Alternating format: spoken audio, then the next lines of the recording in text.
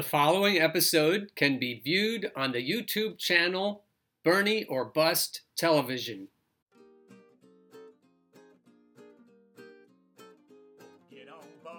Alright, now that brings me to a new article that I just wrote, Bernie or Bust or Bust.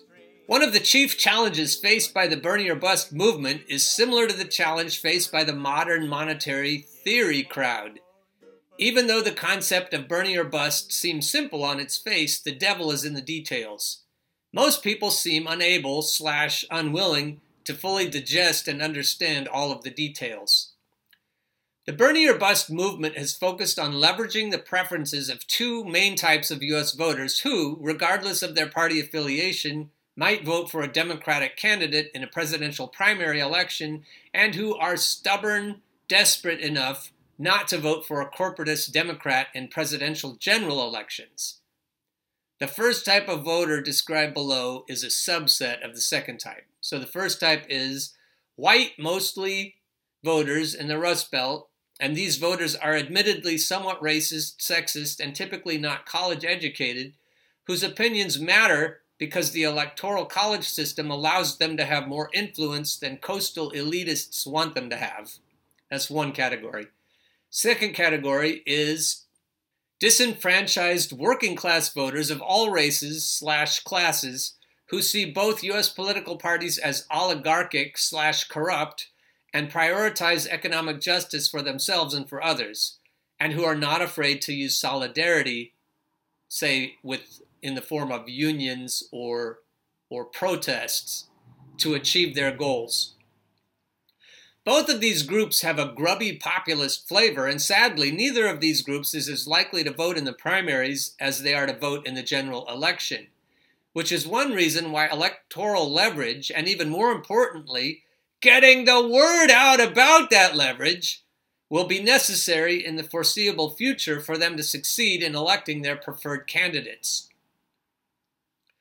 Because primary voters constitute roughly half the number of general election voters, and because their demographics are significantly different from general election voters, and I got this information from Ryan Grim of The Intercept, the Bernie or Bust movement seeks to use the preferences of the aforementioned groups to bring awareness to those who typically vote in the primaries regarding the unpalatable truth, and we don't lie about it, it is truth, that they cannot simply choose the primary candidates they most favor if those candidates will not pass muster with the far larger group who will not support their candidates in the general election unless those candidates have a populist economic agenda, not to mention a populist social agenda.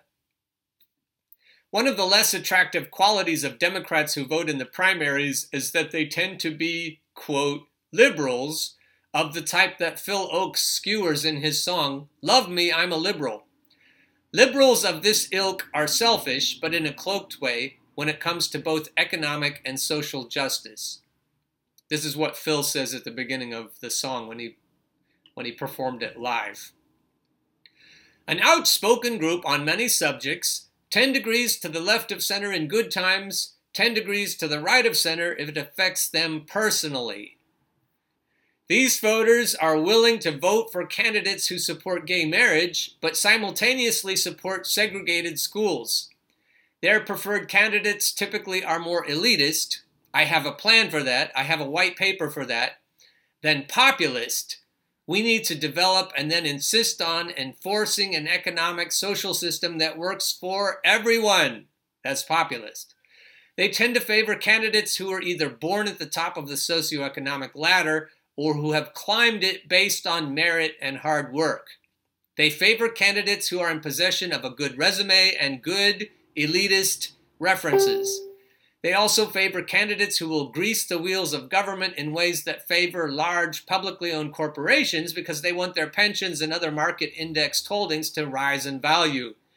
Because of this, the DNC party bosses, whose demographics and favored political candidates match this group, have developed a primary election system that makes it difficult for the types of candidates that the above-mentioned grubby populist working-class voters favor to receive the Democratic nomination, which is another reason going forward for why leverage will be necessary for those who wish to insist on electing populist candidates.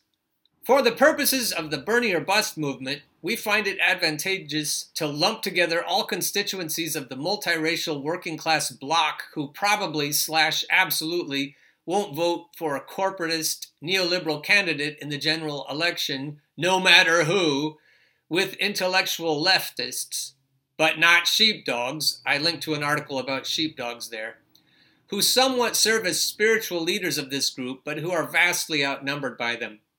Then we make the case that the affluent/educated, mostly coastal elitists who typically choose the Democratic nominee, those who identify/signal with the true left culturally, but are more conservative fiscally, they must consider that they will not be allowed to choose a neoliberal corporatist Democratic nominee and expect that nominee to win in the general election.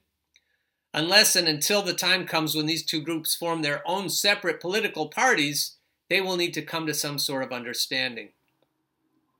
The Democratic Party is at a crossroads. Democratic-leaning voters will either form a party of the people, or they will continue to have a party that has, over at least the last 70 years, served as the party of oligarchic cronyism. And liberals, quote, liberals, will need to face the fact that unless they unite with the grubby populists who will insist on electing true progressives at all levels of government, they will continue to lose. Postscript. Even though many Hillary supporters and other liberals favor the abolition of the Electoral College, the Democratic Party is much more likely to become a party of the people if the Electoral College remains. I don't know if we should tell them that. If the liberals, Phil Oakes-style liberals, succeed in this regard, it will be a blow against populism. Get on board the Bernie or Bust train. Come get on board the Bernie or Bust train. Once you hear that clickety-clack, there ain't no time for turning back. Go get on board the Bernie or Bust train.